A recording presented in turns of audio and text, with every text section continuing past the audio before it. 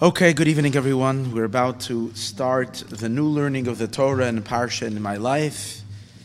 I think we're on our 12th year, or 11th. I think we're on our 12th year. So this is really exciting. This week is Parshas Noach. And next week, I'm not going to be in town to give the Parsha in my life class. So I want to do a kind of blend for Noach and Lech Lecha. So to give us fuel for 2 weeks, I want to speak about a theme that relates to Parsha number 2 and Parsha number 3. Parsha Noach. Bereshis was last week, but we kind of had Yom Tov until Wednesday, so until Tuesday night, so we couldn't have that class. So let's talk about the numbers 1, 2, and 3, primarily 2 and 3, and its significance. Parshas Noach is the second Parsha in the Torah, and it's a harsh Torah portion dealing with the flood and the horrible devastation that the flood caused. And but then we begin the Parshas Lech Lecha, which is in the Rebbe Rashab, the 5th Chabad Rebbe said, is Afrei Lecha Parsha. It's the real happy Parsha. So we move into Parshas Lech Lecha. Now the significance of Parshas Lech Lecha, in many ways, what makes it so a happy parsha is that it is the third parsha. And number 3 is a very important number in Judaism. And number 3 is a very important number in creation. Number 3 represents the world of tikkun. And everything is about tikkun. And what's exciting about the year that we're in right now, which I really want to talk about tonight, is that there are 2 very significant numbers that are related to this year. And that is both the number 3 and also the number 8. So this year is significant, and both of them are messianic numbers. They're both related to the future. In the shir before Rosh Hashanah, the Parsha in my life shir before Rosh Hashanah, I spoke about the significance of 5780 that we just entered in, Tavshin Pei, 5780. And the power of number 8, that the number 8 takes us into a whole new realm, into the realm of the infinite, to the realm, the supernatural, beyond nature, what is infinite, what is boundless. We enter into a complete different existence. I was just looking on the news last week, or just 3 days ago, this came out. Google announced that they began what they call the process of quantum computing. And the significance of quantum computing is that basically it's going to take computer and the abilities of computer-generated generated things to a whole new level, exponentially greater than anything we've had before. I find it very, very interesting that it was released. It was the first test that was done, that was successful, is as soon as we hit and we entered into 5780. Because we're in a different ballpark now. And it's very, very significant that the computer age is taking such a quantum leap.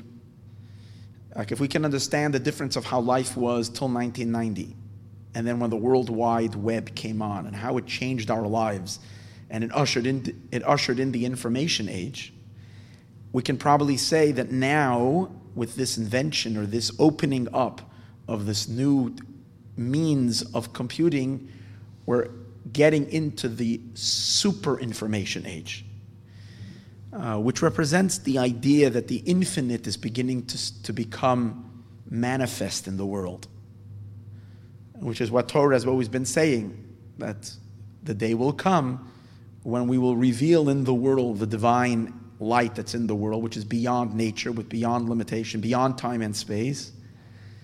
And not only will we reveal the divine, we will reveal the infinite element of the divine. Because divine itself, as we'll soon see, has 2 dimensions, dimension of number 7 and the dimension of number 8. In a sense, again, these are just my thoughts, that quantum computing, just to appreciate the scope, scope of what I'm talking about a quantum computing. So this is what they did. They ran on this computer. This computer uses a different kind of language. Computers use whatever type of language they use. This is using a far more advanced and complex language, which enables it to do far greater complex calculations in ways that are like beyond anything we've seen. Just to appreciate what we're talking about,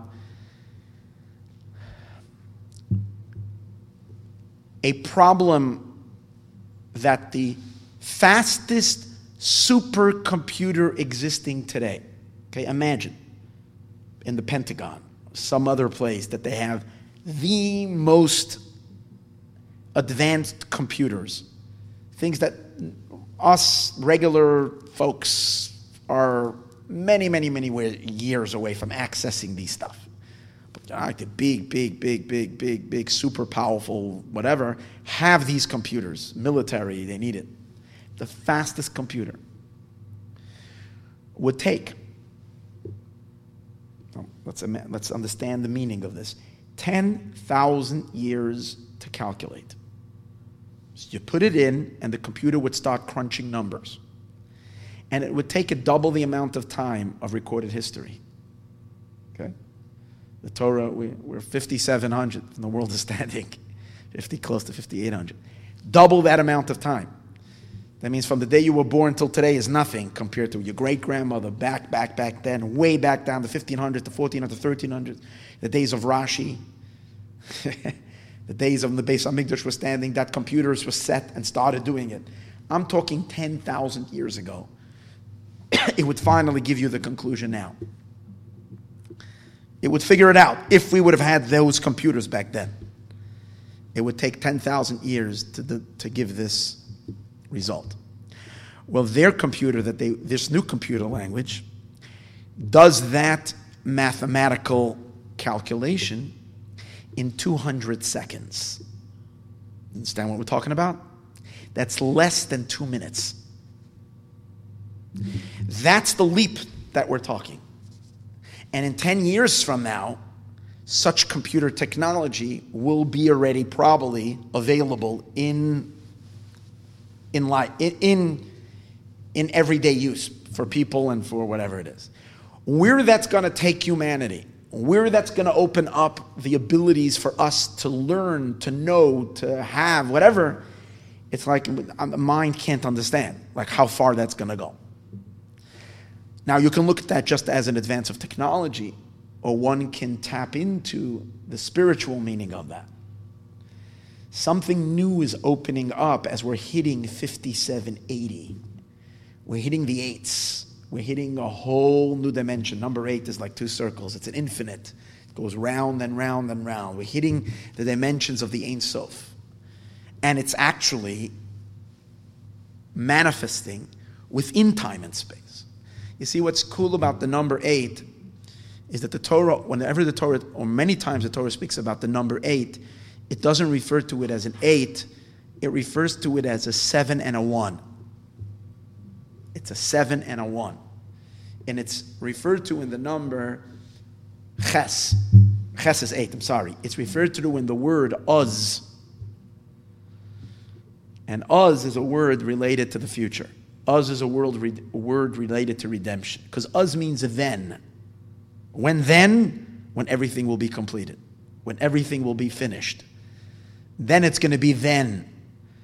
And we Jews knew the secret of then from the beginning of time. So when God began to perform the miracles for the Jewish people in Egypt, and we began breaking this constricted world and started downloading godliness, revealing God and downloading higher aspects of the divine into the creation through the mitzvahs. And that transcendental energy started to manifest in the world by doing miracles. we sang to God, and what did we sing? Our song was Uz. Uz Yashir Moshe. Then Moshe sang.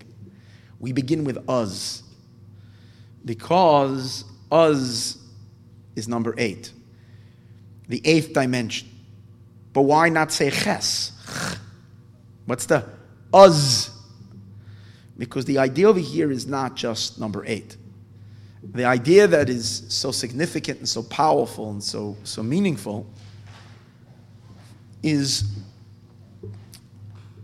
number 8 is not just the transcendental light, the infinite light, but the fusion of that infinite light into the creation. The drawing of that light down into the natural existence. That to us it should be natural, the supernatural power.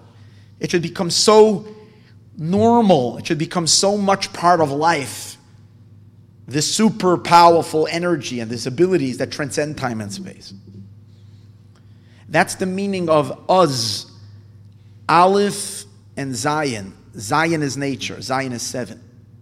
7 is the natural world. Time and space is 7. 6 directions, 7 is the center. All space, 7. 7 days of the week. 7 continents, 7 seas. 7 colors of the rainbow, 7 musical instruments, 7 nations in the land, not musical instruments, 7 musical notes, 7 nations living in the land of Israel, which are the root of 70 nations. So everything is 7. And that's natural. 8 is the infinite, the supernatural. The word Oz means that the supernatural, the Aleph, that which is totally beyond nature, is being drawn down and fusing with nature. It's being invested and so to speak, downloaded into the world. And that's why, when did this 8th dimension start? When we went out of Egypt. And when we went out of Egypt, it was the year 2448. I mentioned that in the class before Rosh Hashanah. So it had a number 8 to it. And then when the Torah was given, it was on the number 8, because we did a 7-week count as a preparation for the Torah. For when we left Egypt, we did a 7-week count. And then on the 8th week, on the 50th day, which is the 8th week after 49 days, which is 7 times 7, we hit this infinite light, and therefore the Torah was given. Same idea, Oz, because the Torah is not meant to be lofty above. When we study Torah, we're not elevated beyond creation and just become separated from the world. The whole beauty of the Torah is to invite this godly light into the world, till we permeate every nook and cranny of time and space, every alleyway, every little aspect, every narrow aspect of existence with this infinite power, with this infinite dimension of number 8. That's what the Torah is. So the Torah is also related to this Oz light, Aleph over 7, Aleph over Zion, Aleph imbuing and informing the Zion, informing the 7. Finally, when the Mishkan was built, when did God reveal himself in the Mishkan? In the tabernacle, also number 8. Because it says they did a 7-day preparation. They put up the tabernacle, took it down, put it up, took it down. Vayibiyam Hashmini was on the 8th day. Hashem came down to the eyes of everybody. So the process of redemption, the process of fusion of God with the world, is all related to number 8. But as much as we achieved and connected to number 8 in early history, it was only a preview of the ultimate revelation of number 8, which is going to be in the end of time. Because how do we access number 8? How do we get the transcendental light? And not only reach the transcendental, but draw that transcendental light to become part of creation, to become part of time and space. That the miraculous and the natural will blend together till they'll become one. And almost to the point where it will be natural to experience miracles. where the world will not be rigid anymore with its rigidity and its limitness. So, when will that be fully manifest? When Mashiach will come. But the ability to get to that and to reach that point was from the Torah that was given to us. So we saw number 8 flashing by the giving of the Torah. We started the whole procedure with revelations of the number 8, and then kind of it goes into concealment. We don't see the number 8 so much throughout history. It will emerge again.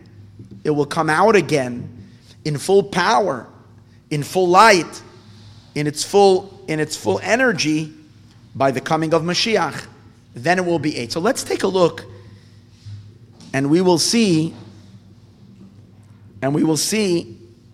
that there are so many psukim that are talking about the future and the messianic revelations. There are so many psukim talking about the future that begin with the word Oz. So let me just quote a few of them. Oz tismach psula b'mochol. Then the girl will dance in a circle. It's talking about the future big dance. Who's the girl? The girl is the Shekhinah. Who's the Shekhinah? The source of energy within creation that is finally going to achieve fusion with her husband, which is the infinite transcendental light. Who is the Shekhinah? The Jewish people. All of us. We're all embedded godliness within the world. Oz tismach, then we rejoice. Besula, the girl, b'machol, with a circle. When will we dance in a circle? Well, take a look at the number 8. The number 8 is a never-ending circle. As we're moving, it's infinite, and it's going in that circle. But when is that going to happen? When Mashiach comes. Now, a circle represents the infinite. The circle never ends. So, Oz, in the days of Mashiach, we will have joy, infinite joy, as we will dance in that circle. And that's why, which day do we dance? On Sukkot. On the 8th day of Sukkot is when we start dancing, really. We dance with the Torah in a circle, round and around. We go from the 8th to the 9th day, Simcha Shmini Atzeres, and the 8th day. It's the holiday of the infinite. But it's the future. How about another verse? Oz yamolei schok pinu. Then our mouths will be filled with laughter. Again, you have the word, when will we fill with laughter? Oz, then. Because our mouth will fill with laughter when the revelation of the Aleph will be revealed in the 7. Then we will laugh. Then we have another verse. Oz ahapech esa amim safa brura. Then God says, I'm going to convert all the nations. There won't be any more klipa in the world. There won't be any more anything that obscures, everything that blocks, everything that is now anti-holy. Everything is going to be flipped over and is going to become an ally to holiness. All the nations of the world will gather together to serve one God. Oz yomru bagoyim, then the nations will say, Higdil Hashem lasosim ele. God has done great with the Jewish people. Oz, again, 8, number 8, 1/7. Oz yiranenu atzei hayoar, then they will sing the trees of the forest. When? When Mashiach will come, the trees in the forest will sing. So these are just some of the verses that begin with the word Oz, referring to the great laughter, joy, dance, singing, and most of all, the harp that we've used throughout all of history, as we said earlier, only has 7 strands, 7 musical notes. And the sages say in the tractate Masechtas Erechin that when Mashiach will come, David HaMelech will play on a kinnor, on a harp, shel shmoina nimin, of 8 strands. He will play on a harp of 8 strands. What is the meaning of this harp? In other words, we will have another musical note. Why? Because something from beyond nature will be revealed in the world, and we will sing on a whole different level. So music will be enhanced, but it's much deeper than that. That's also Uz, the Aleph. It's the eighth. The eighth strand on the kinnor can't be, it's not just aligned with the other 7. It's one on its own, and it goes together with the 7. When we have that 8th note, it changes the very music of the 7 other notes. Everything changes. But this 8th note that there is, what is the meaning? Why on the kinnor?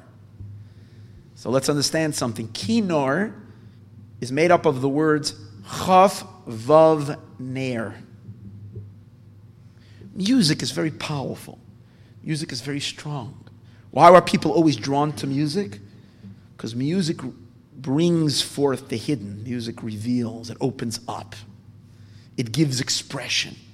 Expression that words can't express, music can express. So kinnor, which is the harp, which is one of the oldest musical instruments, the Hebrew word for kinnor is chavav ner. Chavav is the 26, which is Yud Kei Vav Kei, which is God's name, the Tetragrammaton. Ner means a flame, a lamp. Kinnor is the revelation.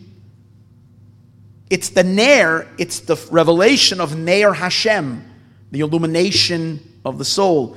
Why is it that when you want to wake up a Jew's neshama, you can do many things, but the surest way to a person's neshama is through a powerful song, through a powerful niggin. Because the niggin, every Yid, every Jew has got a chelek alakai mimal, chelek havaya, ke chelek havaya amoy. Every single Jew is a little piece of Hashem, of Yud Kei Vav Kei. But it gets suppressed, it gets hidden, it gets covered up. And when you sing a song, it comes into shul, whether it's Kol Nidre, whether it's Yom Kippur, whether it's a happy Simchas Torah, the niggin, ner, it illuminates, the flame comes out, the soul bursts open. Chavav ner. Chavav, 26, Yud Kei Vav Kei. Ner, it illuminates. So why was it when you came to the Beis HaMikdash, they played with the kinnor? Why was it when you came to the temple, they played with the kinnor? And why was the kinnor out of 7 strands? And why, when Mashiach will come, will this very kinnor be out of 8 strands? The answer is, we just read last week in the parsha, Bereshis bara Elokim. In the beginning, Elokim created.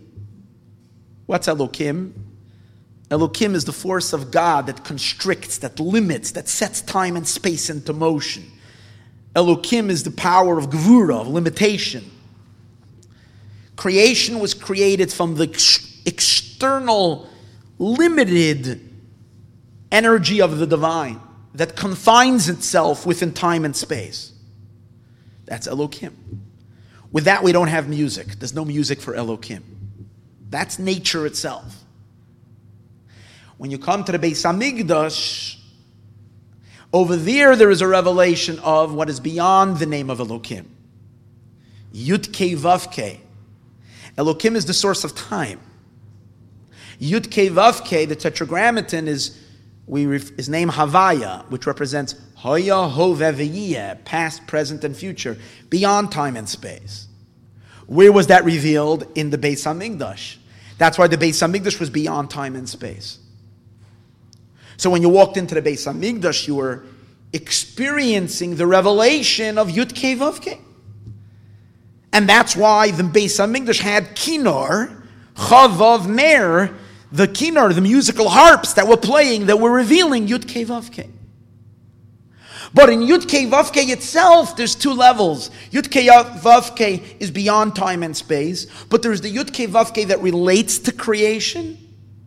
And there is the Yud, it's above creation but relates to creation. And then there is Yud Kei Vav Kei that is absolutely, infinitely beyond creation, beyond time and space, and no relationship at all with time and space.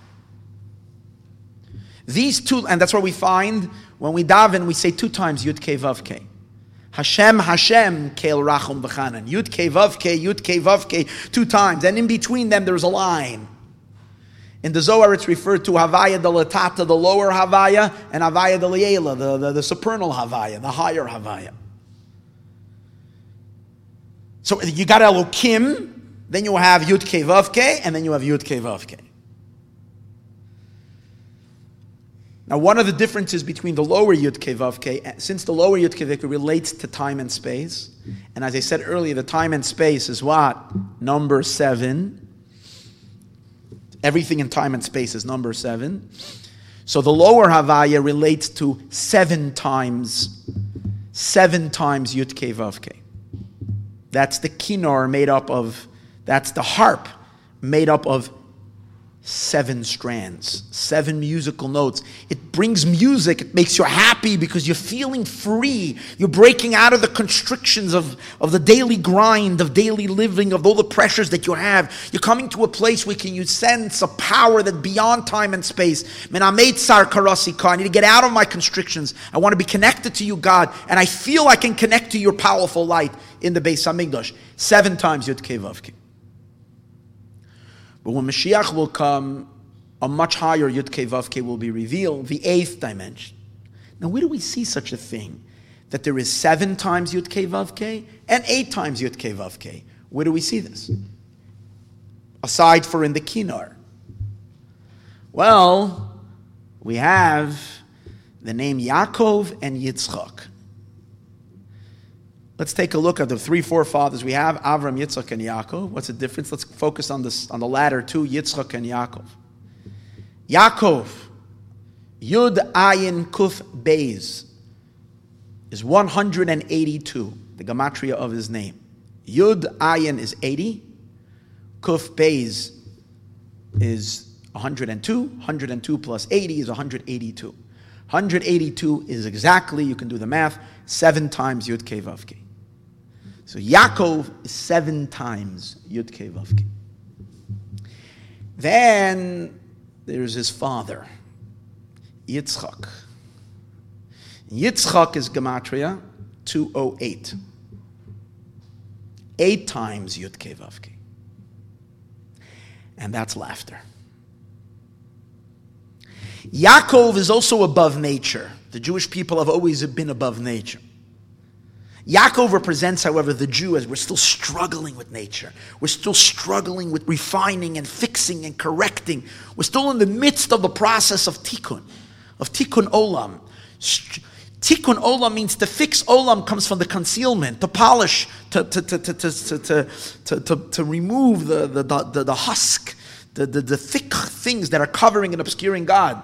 We're working on that. Yaakov struggles. How is Yaakov struggling? He's holding on a cave Esav to the heel of Esav as he's struggling with his brother Esav to bring some kind of a rectification into Esav and into the world, into humanity. Esav is the leader of the 70 nations.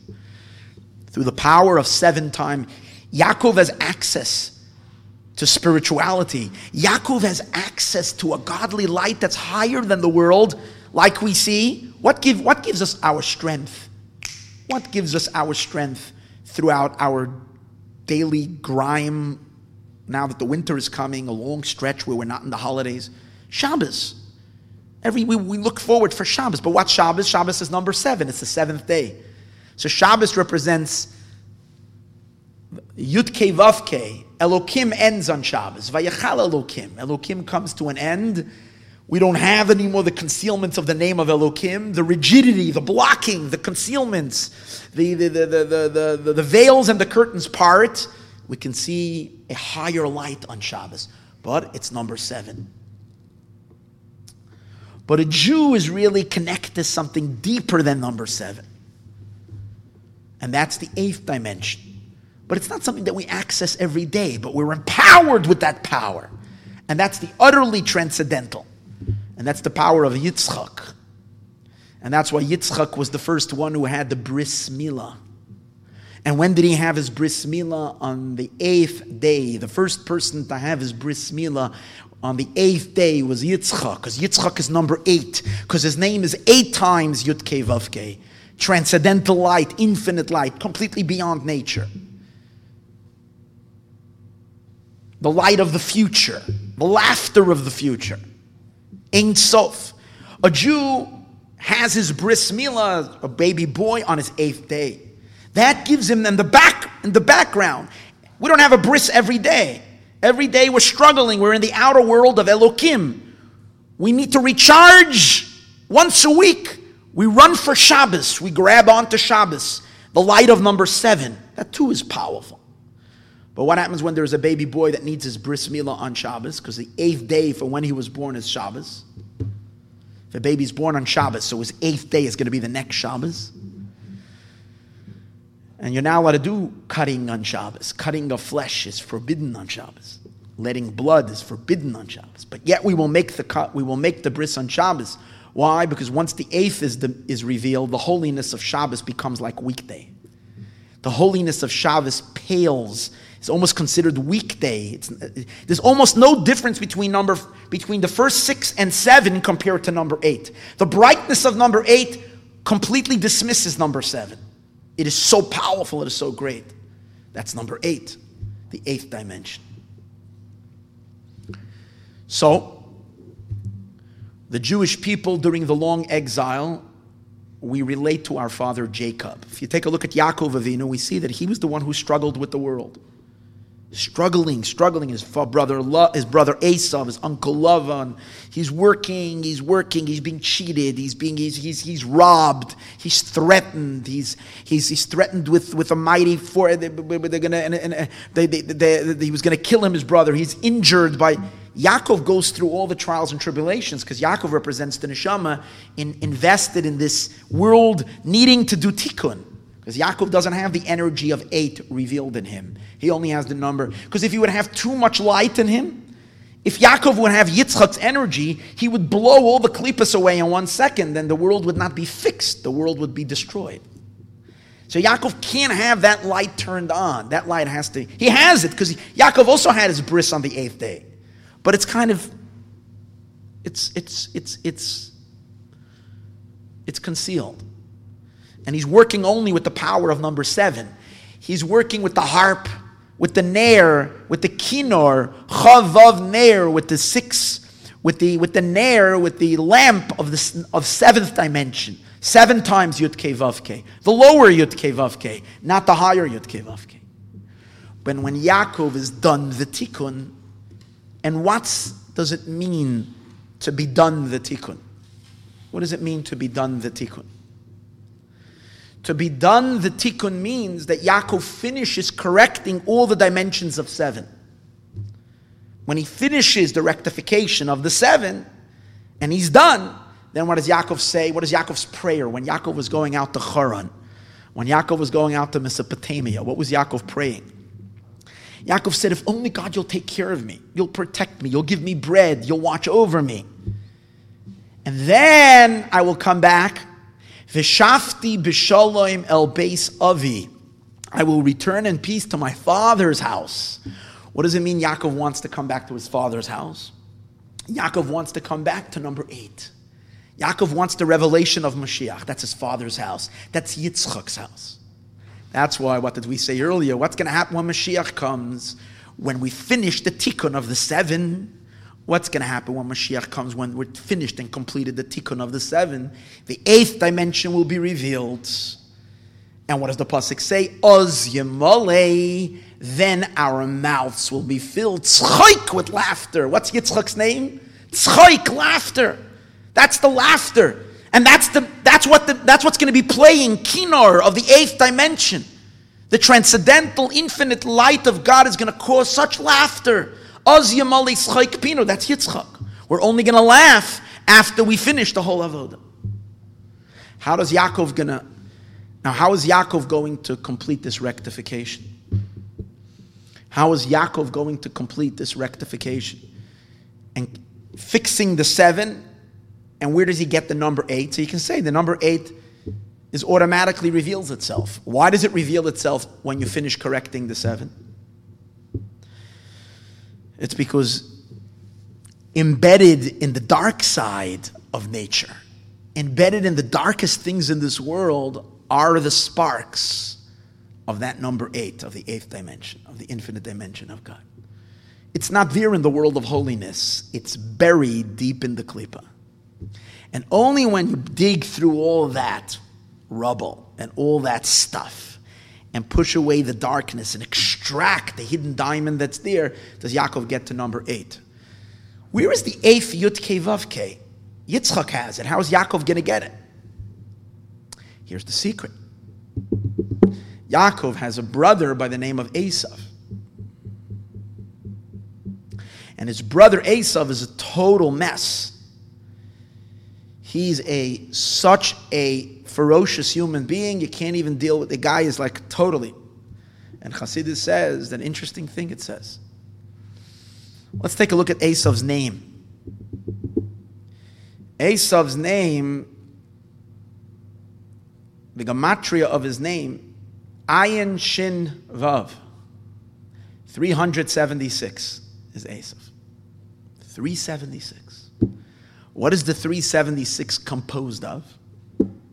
So Reb Pinchas Baal HaHafala, one of the great Hasidic masters, students of the Mezritcha Maggid, says that Esav, he says you have to break up like this. 350 from his name comes from 7 times the word Tameh. Tameh is Tes Mem Aleph. Tes Mem Aleph. Mem is 40. Aleph is 1. 41. Tes is 9. Tes Mem Aleph. 49 plus 1 is 50. Tameh is gematria 50. 7 times Tameh. 350. So Esav is 350. 5. Why 7 times Tameh? Because if Hashem made Zel Umazeh Asalukim, God made within the natural world, God made the holy side and the unholy side. Here, this is crazy. There's 7 midos. There are 7 midos, 7 divine emotional attributes. Those 7 emotional attributes have its holy manifestation and its unholy manifestation. So Esav is the root. Esau, right, is the root of these 7. He has these 7 powers of klipa, of unholiness. But at his core, he's also Yitzchak's son. So at his core, he is also Yitzchak's son. You know what he has in his nucleus? 1 Yud Kei Vav Kei is buried inside of him. Yitzchak's name is gematria 8 times Yud Kei Vav Kei. He inherits it to his children. 7 of them go to who? Go to Yaakov. 1 of them goes to his son Esav.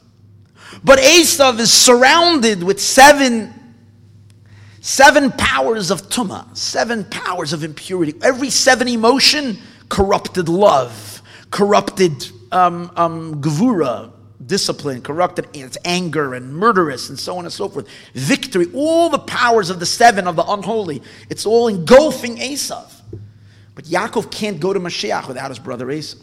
He has to fix him. So when they have that little encounter, what happens? Yaakov runs towards Esav and he bows down 7 times. Strange thing. He runs and he bows, and then he bows again, and then he bows again. So the Talmud says that there was one time in the shul, there was a demon. There was a shul, it was a haunted house. It's the season of haunted houses now, right? So there was a haunted house, and it was a shul, and everybody was terrified because there was a ghost, there was a demon that was there and he would appear as a 7-headed monster, and they were terrified. So there was a great sage. His name was Rabbi Yaakov Bar Idi, that was his name, and he And I think it was Rabbi Yaakov ben Yehudi. Maybe it was Eliezer ben Yaakov. No, I think it was Rabbi Yaakov ben Yehudi. And he was a big tzaddik. And they decided that they're not going to tell him about it. He came to town, and they kind of invited him to go to shul. And they knew that it wouldn't harm him. And he came into the shul unknown to him, and he started praying, and the monster approached. And he was just davening. And every time he bowed, he knocked off one of the heads of that monster till it was dead completely. So the Rebbe's father, Rabbi Levi Yitzchak, says his name was Rabbi Yaakov. So he's related to Yaakov Avinu. And he followed what his grandfather Yaakov did. He also was faced with the 7-headed beast. And every time he bowed, he chopped off another layer of that muck, covering up the true inner heart nucleus of Esav. And what does it say? He bows 7 times, ad gishtoi, until he approaches as Achiv, his brother. You know the amazing thing? He bowed 7 times until he approached his brother. Because by the time he was done bowing 7 times and peeling off those seven layers, Esav was exposed. The true Esav was exposed. And who's the true Esav? Where Esav is a brother, because he is the 8th Yud Kei Vav Kei that's needed. The 8th time of the tetragrammaton of Yud Kei Vav Kei that is needed in order for Yaakov to have all 8. And now we have the 8 lights of the menorah of Hanukkah, or the 8 days of we have the light of Mashiach. We have Oz Yamolei Schoik Pinu. We have the laughter that's going to be Oz, that's going to be in the future. So Yaakov has no other way, only taking his brother Esav. And that's why, what did the sages say? Well, again, another pasuk I mentioned earlier. Oz ahapach el ha'amim. That's the conversion of the nations. When 8, I'm going to convert the nations. On the number 8 is when the nations are going to be converted. How are the nations going to be converted? Through Esav being flipped over. Once Esav is flipped over, he's going to flip all the nations. Only Esav can flip the nations, because he's the root of all the nations. And when he will be flipped, they will all be flipped. Joining Yaakov's 7. Together we will have the bright world of Mashiach of number 8. So now we're beginning to get some kind of an appreciation of what does it mean to be in the year. What does it mean to be in the year? Here these numbers, 5780, where the 8 follows the 7. Do you realize what's going on here? 8 and 7. We're hitting number 8.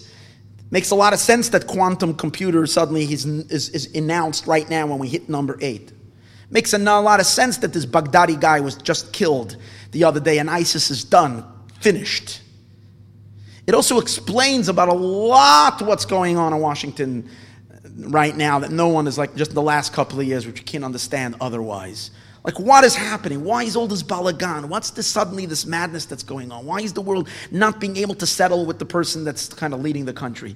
What's going on? Who is he? What's this whole business? Why is he suddenly such good friends with Israel? Why is his daughter a religious Jewish woman who goes to synagogue on Sukkot with her husband? Like, wow, the most powerful person in the world. How come the whole world is going crazy with him? How come they can't deal with him?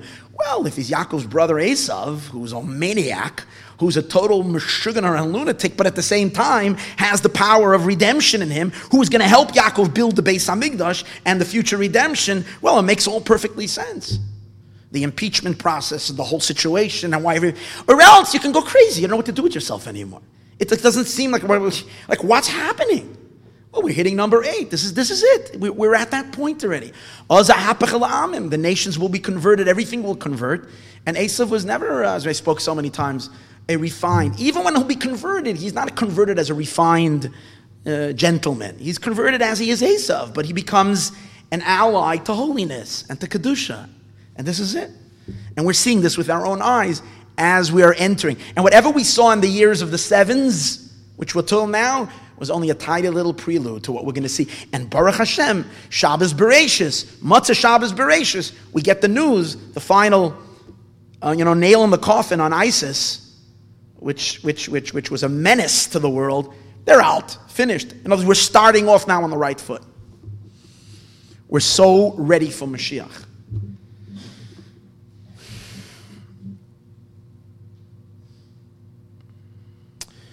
Just included in these prophecies of the future related to number 8, as I said before, Oz Yiranenu, then they will sing. So we spoke about Oz Yamole Schayk Pinu, because then we're going to reach Yitzchak's laughter. Yitzchak is number 8. We explained the pasuk, Oz Hapach Al Amam, I'm going to convert the nations. Because the way to reach Yitzchak is only through converting the nations, which is the power of 8, because Esav has got the why Oz Yamole Schayk Pinu? Why Oz Tismach Besula B'machol? Once that light, that transcendental light, and we have the 8th note, boy, is it going to make us dance. And how are we going to dance? B'machol, with a circle. Because this is the infinite energy. And when you're in an infinite, when you're experiencing the infinite, your dance is an infinite dance. And what else? I said earlier, Oz Yiranenu Atzei Ayor. That's when the trees of the forest are going to sing. So the Zohar says an interesting thing, or the Medrash says an interesting thing. What is this referring to? Trees of the forest are going to sing. Who are these trees that are going to sing? Well, they're going to sing when Mashiach comes, but they, just like we said before, the Uz is really futuristic, but it already flashed. When we went out of Egypt and we got the Torah, we had a flash already of Uz, to the point that we sang Uz Yashir Moshe, and all the elements of 8, and it came to its powerful realization by the building of the Mishkan, when we built the tabernacle. Well, Oz Yiranenu Atzei Ayar, the Midrash says, then they will sing, the trees of the forest, was when they took the wooden beams and they put them into the sockets. You know, when they built the Mishkan, they had these karushim, these beams. They had 48 of these beams, and they had 96 sockets. And when they slipped, because each beam had 2 pegs at the bottom of wood, and when they slipped the beams into the sockets, the wood was singing. All the trees and all the forests of the world sang a song on that day. Everybody was singing. The world was so happy. Why? There's another explanation in the significance of number 8.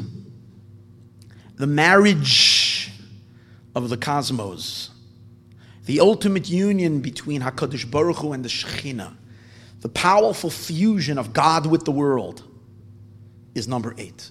Why? There are 4 letters in Yud Kei Vav Kei. Yud Kei Vav Kei. There are 4 letters in other name of a God called Aleph Daled Nun Yud. Adna. Aleph Daled Nun Yud. 4 letters. Number 8 represents the fusion of Yud Kei Vav Kei and Aleph Daled Nun Yud. You have 8 letters of God's name. What's the significance of this fusion? Aleph Daled Nun Yud represents the Shekhinah. The word Aleph Daled Nun Yud means Ado Nai, which means my Lord. God as He is a master over the creation. God as He is a source of the creation. That's the Shekhinah energy. The name Aleph Daled Nun Yud is associated with the name Elohim. They're both representing the divine energy that's within the creation. Havaya Yud Kei Vav Kei, the tetragrammaton, the Yud, the Hey, is transcendental light. That represents HaKadosh Baruch Hu, the masculine, the infinite. Our entire point in Judaism of all the mitzvot that we do, we say it every day when we start davening, L'Shem Yichud, we're here to make a unity. L'Shem Yichud Kutshe B'richu U'Shechintei. We want to unify HaKadosh Baruch Hu Yud Kei Vav Kei with Aleph Daled Nun Yud. When we're doing a mitzvah, we fuse the two together. Why? We and the object with which we're doing the mitzvah are derived from Aleph Daled Nun Yud. We're part of the Shekhinah. Everything in this world is created by Shekhinah light, Shekhinah energy. The mitzvah is whose commandment? It's the will and the desire of the infinite. So the mitzvah itself is Yud Kei Vav Kei. When we are doing a mitzvah, we're fusing the energy of Yud Kei Vav Kei, the infinite, with Aleph, Dalid, Nun, Yud. We're bringing it together. And when we finish doing all the mitzvahs, we have number 8. Oz Yamole Schek Pinu, because we have the 4 letters, and the 4 letters merged together, we have number 8 letters. We have the infinite light that's beyond creation, beyond time and space, saturating time and space, which is Aleph, Dalid, Nun, Yud. Yud Ke Vav Ke Aleph, Dalid, Nun, Yud. Now let's take a look. What were the sockets called in Hebrew, in the Torah? Parshas Truma, let's go ahead. They're called Adonim. One more time. The sockets, which are the recipients, which have like a space, a cavity inside, they are called Adonim. Adonim means sockets. But Adonim is Aleph, Daled, Nun, Yud. Adon, that's the Shechina, that's the receptacle, that's the world. And what are these Kerushim? The Kerushim are the woods, that's Yud Ke Vav Ke, that is now being inserted into Aleph, Daled, Nun, Yud. What happens then? You have number 8, Oz Yeranenu, then they're singing Kolatze Yar, all the trees of the forest, because the Eibishter, Basi Lagani, God is happy that he's coming into the world, he's getting into his house. So he is singing. So the trees are singing. It's this fusion. And again, where do we stand today? Tafshin Pei, 5780. It's even deeper than that. Because as I mentioned, it's not just that it's 80. We're also in the 8th. We're in the 8th century. Follow? 57. In the year 5700, we completed the 7 centuries in the 6th millennium, and we're hitting right now into and in the year 1940 is when we went into the 8th millennia, 8th century. But now we're hearing within the 8th century, the 8th decade, or actually we're completing the 8th decade. So we're hitting 80. It's unbelievable. The power of 8 is so palpable. It's so strong. It's so infinite. It's an unbelievable year for the highest, most powerful, most incredible revelations to happen. Baruch Hashem, we're seeing already the beginning of it. Now I want to turn the whole discussion to another significant, amazing thing that's related to this year, related to this week's Parsha, Parshas Noach. And that is the significance of number 3. I opened up the class today by telling you that Parshas Noach is the second Parsha in the Torah.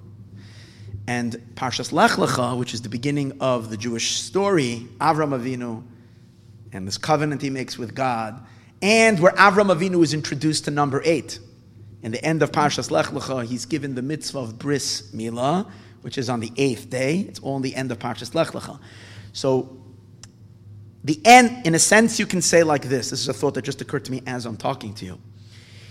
The number 3, as we'll see in a moment, is the number of Tikkun. 3 comes to fix the chaos of number 2. Number 2 represents chaos and madness. If anything, like Esav is number 2 and Yaakov is number 3. That's why Yaakov was the third of our patriarchs. Avram, Yitzchak, and Yaakov. Number 3. So when we get to the third parsha in the Torah, which by the way is consistent with time as well, because Parshas Bereshis is the first 1,000 years. Parshas Noach is the second 1,000 years. It's when the flood happened and the dispersion happened, chaos, the inability to get along, complete destruction, Shviras HaKelim, shattering of the vessels, Olam HaTohu, the world of chaos, which we discussed many times. It's all the process of, first there is oneness, then there is a breakup. 1 is oneness. 2 is when the details start emerging and they start clashing with each other, and then everything just shatters and breaks. That's that broken, shattered world manifested in Parshas Noach when the world gets broken. And that's the Mabel, the force that shatters the world and breaks it. And we get to Parshas Lech Lecha, the third Parsha. And who emerges then? The first Jew. The Jews are all about tikkun. That's why you speak to any Jew, and even if they're not religious, they don't know anything about Judaism, they have a very strong sense of tikkun olam. They have to do something to fix the world. Not necessarily every human has such a conviction that they're responsible for the world. Jews have that conviction. Even if they didn't learn Torah, they have the conviction they have to fix. Torah gives us guidance on how the best way to fix the world. But every Jew feels he has to fix, because we're grandchildren of Avram Avinu, who makes his debut into the world exactly in the beginning of the third millennium, at the year 2000. Avram Avinu was born actually 48 years before that. He was 48 years, I think, there's different, 48 years at the time when the world hit the year 2000 and we entered into the third millennium. So that's Parshas Lech Lecha. Parshas Lech Lecha is the beginning of the process of number 3, which is the process of tikkun, to fix and to correct. And this tikkun of fixing and correcting, where does it lead to? When we correct and apply number 3 to bring peace and harmony and synthesis to the shattered pieces of number 2, where there's conflict, to bring peace and to unify and to bring everything together, what do we get to? What's the conclusion of Parshas Lech Lecha? Number 8 reveals itself. And what's number 8? The Bris Milah, the covenant. And what happens the moment Avram does his bris? What happens the moment? The next parsha, the 4th parsha, Parshas Vayera, God reveals himself. And it was so hot. Remember, it was so hot. Why was it so hot? Because that's the revelation of Mashiach. It says when Mashiach will come, it will be very hot. Don't get scared. It says Hashem will take the sun out of its sheath, which means God will be completely revealed. Global warming. There will be a powerful revelation of Hashem. And who is born then? That's why people are so terrified. It's global warming. They're not realizing subconscious Mashiach. It's this powerful heat, the revelation of the Ein Sof, of God. Again, the spiritual side of it. I'm not talking about the scientific element of it. But everything in physics, everything in the world is a reflection of the spiritual. But who was born right then? The Malachim come and they and Sarah laughs. Why? But the tzachak Sarah laughs. Why does she laugh? Oz Yemale Schoik Pinu. Right at that encounter, right after the Bris Milah. Number 8 was just revealed. Avram had his bris, which relates, even though Avram had it at 99, but it relates already to the power of number 8. That's what the whole idea of Bris Milah is. So there is laughter by Sarah, and what happens immediately after that? She has the promise that in a year from now, Yitzchak will be born, and then there's laughter in the whole world. That's Mashiach. So you have everything. It all happens, but you need to have the power of number 3, which is the power of tikkun, to fix the chaos of number 2. So we find in the Jewish people an interesting thing, that number 3 is very, very significant. When did the power of tikkun start? Adam in his life, he represents number 1, before there was any fragmentation. Even though he sinned, but in general, the first 1,000 years, it's a certain oneness is still permeating all of existence. The second millennium, the time of Noach, is where everything gets fragmented and broken and collapses.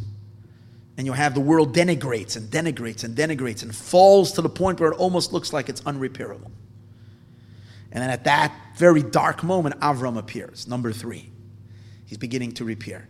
So where does the repair really start? It starts right after the flood. So Noach has 3 sons to rebuild humanity. Shem, Cham, and Yafes. The oldest one is Yafes. Shem is actually number 2, not number 3. Cham is number 3. But from Shem and onward, Shem has three sons. Let me share with you. In the end, this is a story that's mentioned in the end of this week's parsha. Shem has 3 sons. And his 3 sons are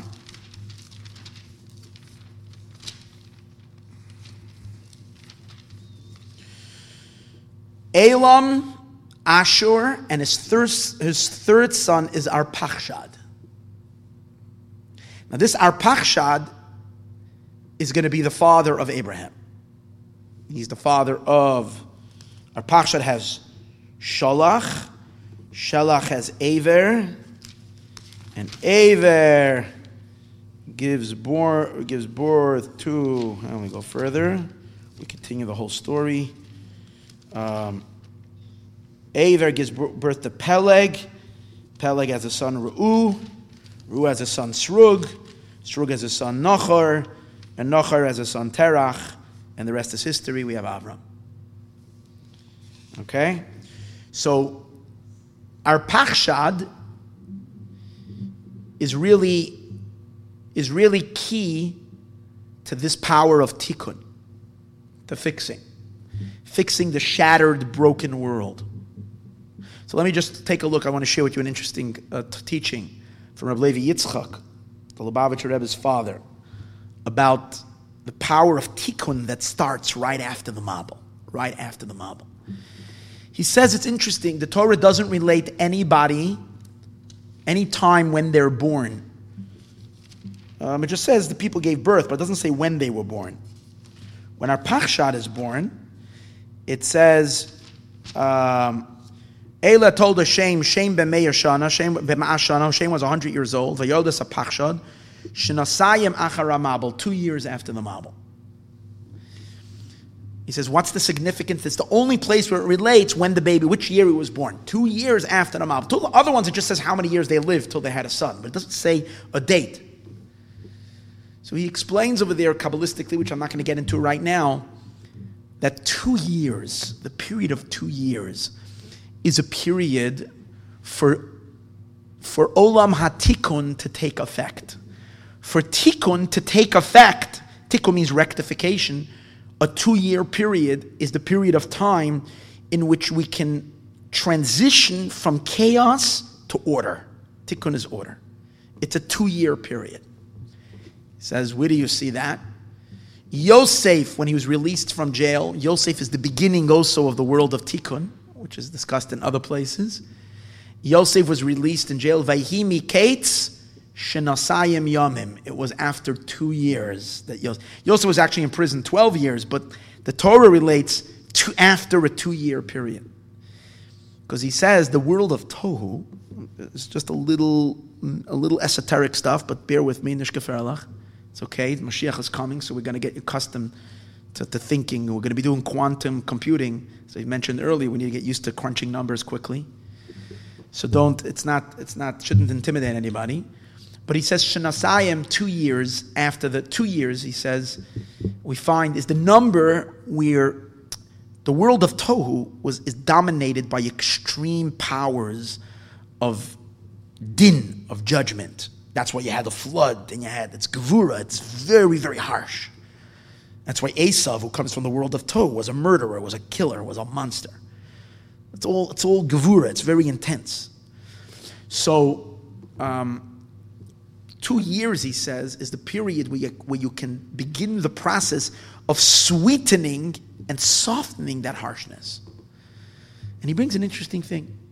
He says, you see, it's from a mother nursing. When a mother nurses, the nursing period is a 2-year period. The Torah sees the period until you wean your child off from nursing after 2 years. When Yitzchak, 2 years. Everything is 2 years of nursing. Halachically also, I was just learning the halachas regarding to the woman's obligation to nurse. She has an obligation to her husband to nurse the child. To how long? 2 years. What's the significance? When the woman is pregnant, she's a lot of gevura inside of her. A lot of gevura. Then when she gives birth, all that gevura will get suddenly transitioned into kindness. So the sages say that a woman's milk is really her blood, because during the time that she's nursing, she's not having a period. So what's really happening is, and the Gemara says, the blood is becoming milk. Now, I don't know, again, I'm not talking medical science, but it's this power, I don't know, the hormones or whatever it is that produces it, but it's taking the blood and turning it into milk. Now, everybody can understand that milk is white and nutritious and represents chesed and kindness and growth and expansion, and blood is red, intense gevura. So the ultimate transformation from gevura, from tohu to tikkun, from the intensity of the harshness of the dam to make. That's why he says that's a shenasayim yamin. Who comes right after the Mabul? From Shem, whose Shem is going to be the first beginning the seeds of tikkun. From him is going to come Avram Avinu. But Shem, who comes from Shem? The fellow by the name of Arpachshad, which the name Arpachshad is actually the gematria of the word Arpachshad is 605. Which 605 is the word haras. Hayom haras olam. Haras means pregnant. So the pregnancy, and also Rosh Hashanah, which is the day that the new world is impregnated. There's a new world, haras, pregnancy. Rosh Hashanah is the day of harsh judgments. We have to sweeten those judgments. Arpachshad, he said, is the name of the beginning. The beginning. We're starting now the process of fixing this intense gevura, which is the root and the problem with the world of tohu. It needs to be sweetened. It needs to be mellowed. Therefore, he says an interesting thing. If you take a look, so in addition to this, that Arpachshad is born 2 years after the collapse, 2 years at the ultimate climaxing of tohu, where tohu goes totally bonkers. The world is completely exploded. Everything is a total opposite of tikkun. Total chaos. 2 year period afterwards, we had already the beginning of things calming down. So Arpachshad, in his name, he has all that intensity because he's gematria haras, the pregnancy. He takes all that, but it's after 2 years. So it's sweetened. So he says, take a look. You look into the name of Arpachshad. It's an interesting idea, where you will see that in his name you have all the intense gevuros. And here we go. Gevura, the gevuros are related to the words par. Anybody that's learned a little bit of Hasidus, Kabbalah knows the idea. 280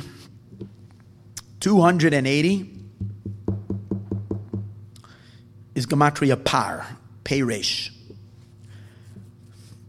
That's the sum total of the concentration of all powers of gevura. Why? There are 5 letters in the aleph base that are double letters. Mem, Nun, Tzadik, Pei, Chaf. 5 letters called menatzbach. Mem, Nun, Tzadik, Pei, Chaf. These 5 letters are related to the power of din, of gevura. That's why we put them where? At the end of a word. These are circuit breakers. They break something. They stop their power of restraint. We put them at the end. So if you take mem and nun and tzadik and pei and chaf, and you do the gematria, you get 280. Menatzbach is 280. Mem and nun is 90. Tzadik is another 90, is 180. Chaf is 20, is 200. Pei is 280. So par, that's why when we want to fix death, which comes from the intensity of gevura, of the world of tohu, of the shattering, the world of tohu is called death. That's why it says, Vayimloich vayomas, they died, king after king. The world of tohu is all about, so how do we fix death? We use a para aduma, a red par, because par is the sum total of all the gevuras. So in the name Arpachshad, which is the son, which is the great grandfather of Amram, you have the word pach, which is the 5 gevuras. Now in Kabbalah and Chassidus, it also says there's another number that is associated with the 5 gevuras. Another number. What's the other number that's associated with the 5 gevuras? Shin Chaf, 320. Why? Because 5 times the word din is 64. Nun, Daled, Yud. Din is 64. Din means judgment. There are 5 judgments, 5 powers of gevura, 5 fingers of the left hand, 5 powers of gevura. 5 times din is 320. It's called in Kabbalah, you will always find it, Shach dinim. 320 dinim, powers of judgment.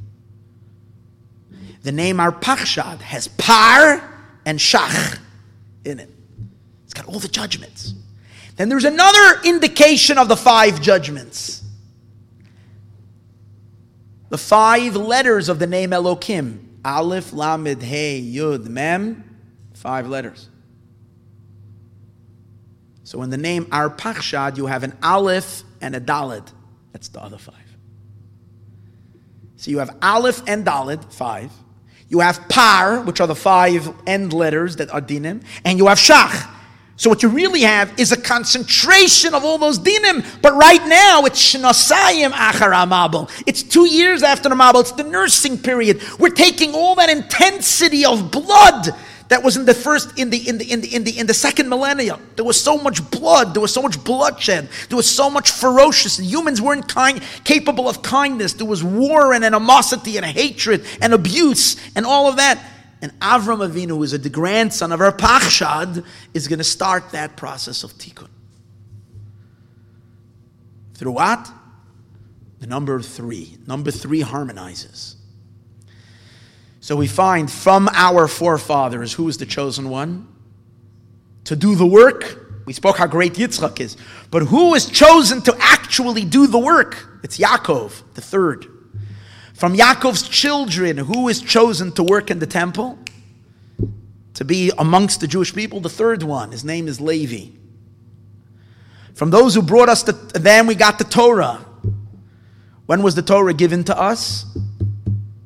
In the 3rd millennium. When was the Torah given to us? B'chodesh hashlishi, in the 3rd month, from when we went out of Egypt. The 3rd month. Nisan, Iyar, Sivan. When was it given to us? On the 3rd day, Hashem says, Heyu nachaynim leyom mashlishi, be prepared for the 3rd day. The Torah itself is divided into 3 parts. Torah, Nevi'im, Uksuvim. The Torah, the 5 books of Moshe, Nevi'im, the prophets, Ksuvim, the writings. The Jewish people who received the Torah are divided into 3 groups: the Israelites, the Yisraelim, the Levites, the Leviim, the Kohanim. 3, 3, and 3. It was given to us through Moshe, was the mediator. And who was Moshe? The 3rd in his family. Aaron, Miriam, Aaron, and Moshe. Everything is 3. Tikkun is number 3. There's the reason why this year is such an incredible year. I was going to say much more about this, but I'm just going to leave it by this.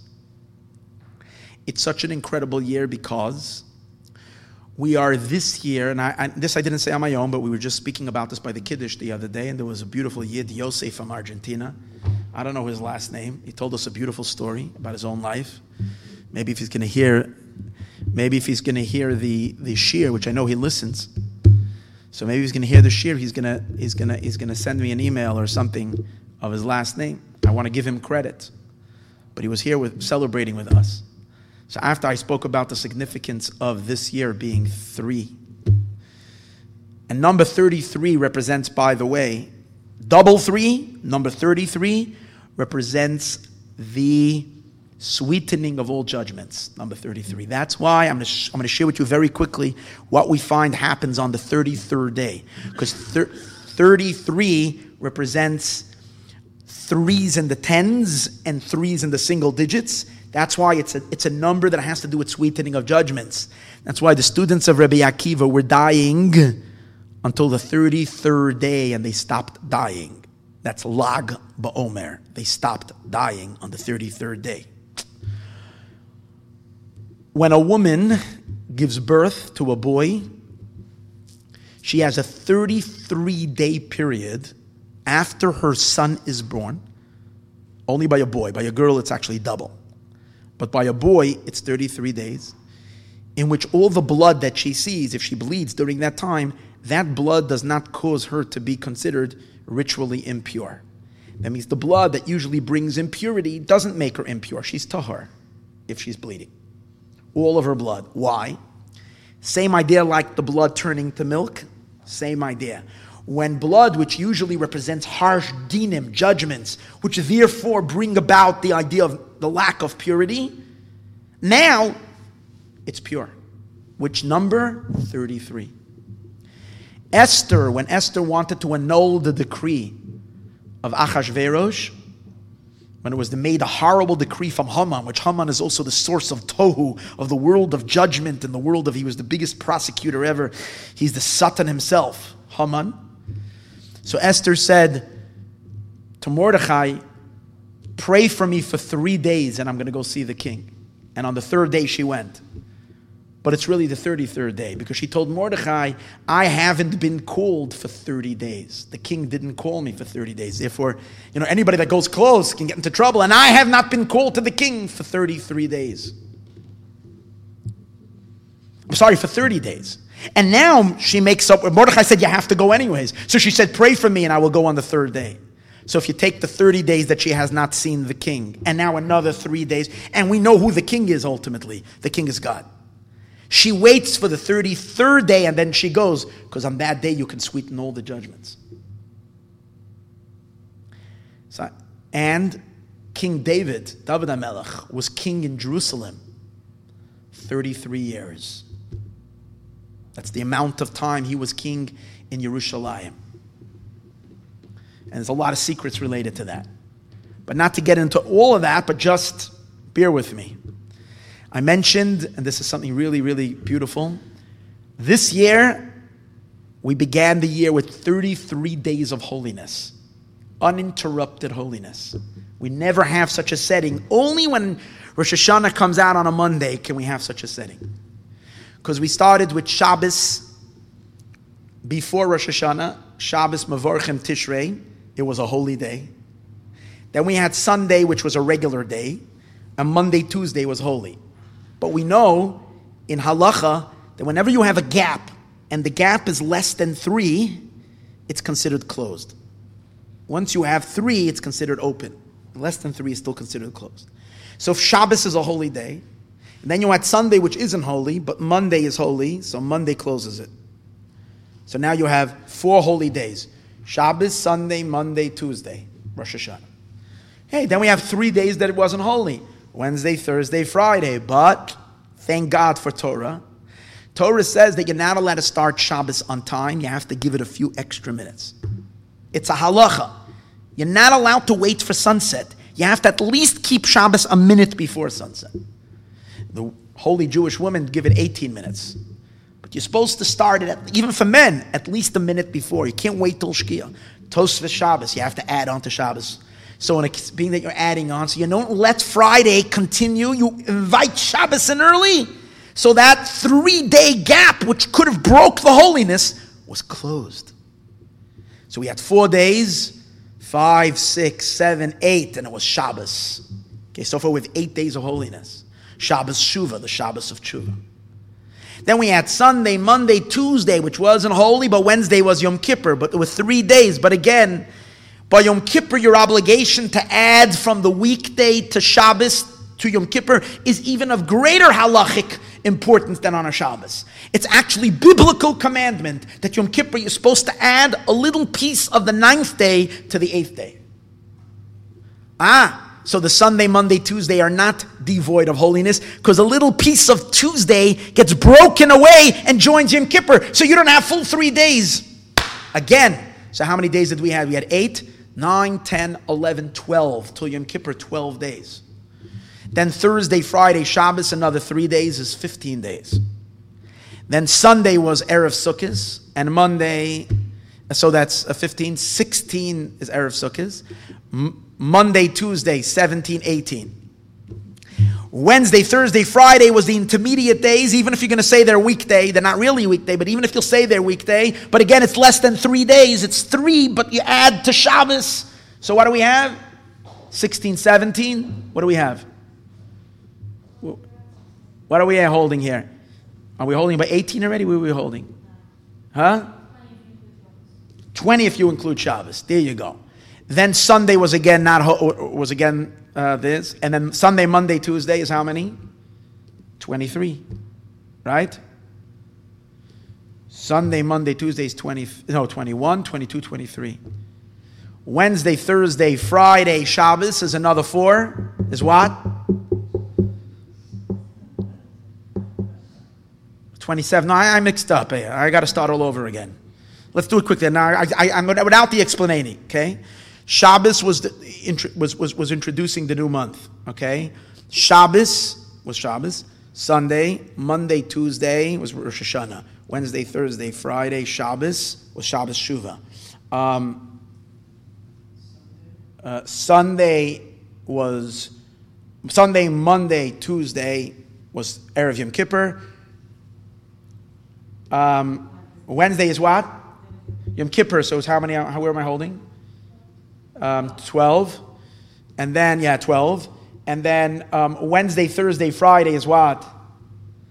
Wednesday's Yom Kippur. Thursday. You know what? I'm not going to have to do it. The whole Tishrei was full, and then let's conclude it.